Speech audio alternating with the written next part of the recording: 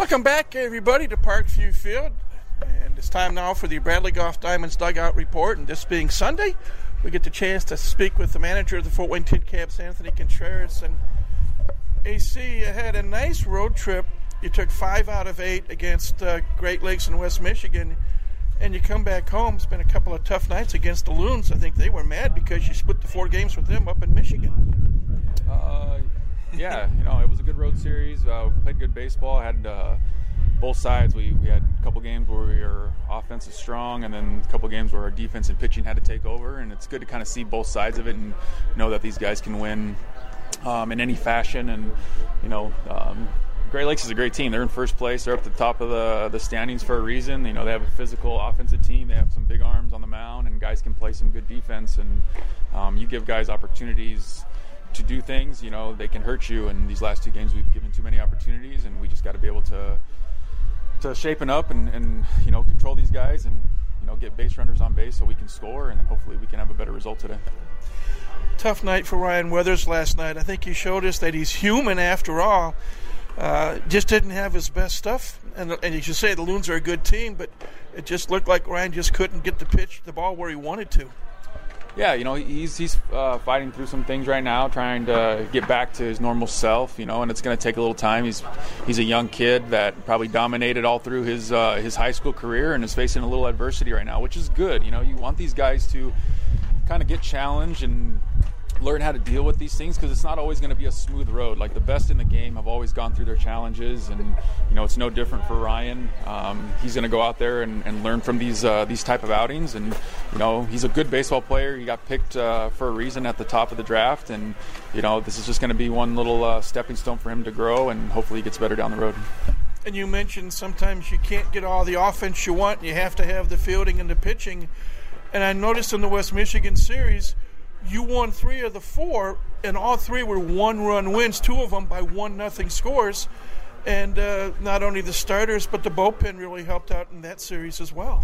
Yeah, you need your defense and pitching to step up sometimes, especially when the offense is not going to be there, and that's baseball. We pride ourselves on catching the baseball and throwing strikes, and we had opportunities to dominate on that side of the ball, and those guys did a good job, and it's a tribute to their preparation and everything they do to get ready, and I'm sure we'll have more of those games down the road.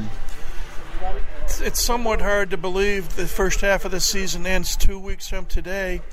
You finish off the series with Great Lakes today, and then a day off tomorrow, and then Lake County comes in, and the captains are on the heels of the Loons in the battle for first place in the East.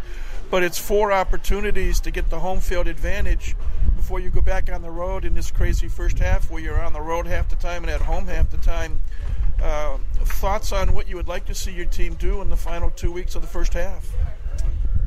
Just obviously play good baseball, fundamentally sound baseball. Have competitive ABs, throw strikes, catch the baseball. Baseball is a hard game, but a simple game at the same time. And if you can do those easy fundamentals like that and play cleanly, it gives yourself a chance to win a ball game. And these guys just have to keep grinding it out. We're hitting the part of the season where guys are starting to get tired and break down a little bit, and so that's the time when the mind has to take over, and you got to stay strong mentally, keep your routine strong, your preparation, and then when you get that second win, you can start to drive it home towards the second half.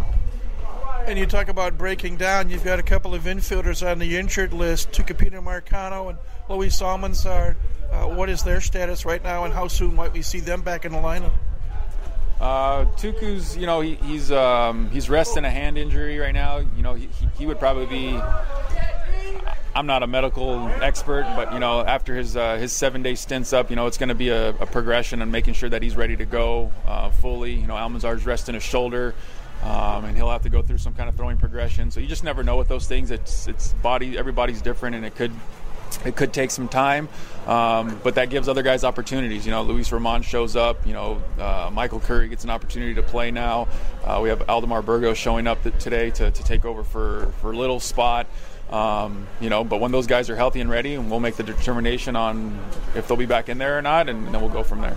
And if I can dare ask, because I just realized when you said Grant Little and he hasn't been in the lineup, obviously he's got some kind of an ailment right now. Yeah, he kind of had a slight oblique strain, so we're you can't really mess with those too much. Everything you do is in your core. So just to be safe and precautionary, he'll go on the DL and Burgos will take his spot.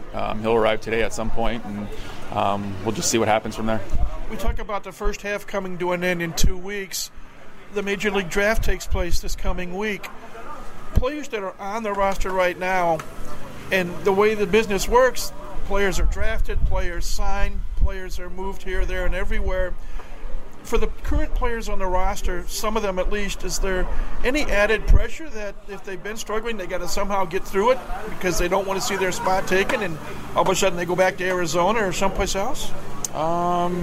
Yeah, you'd have to ask them if they feel pressure or not. I think it's easy to say that maybe there is pressure because, it's the way the business is, Every day you're coming out here having to prove yourself, and you get new faces that show up that people are excited about and want to see them succeed, and they want to see these guys succeed, and it's a cutthroat business. But that's what makes it so challenging and so exciting is that stuff like that can raise the level of other guys' games, and you might see maybe that effort go up a little bit, and you see the game start to change. So if that acts as a kind of confidence builder for them or some kind of pressure in a good way, we'll accept it as long as these guys can play good baseball.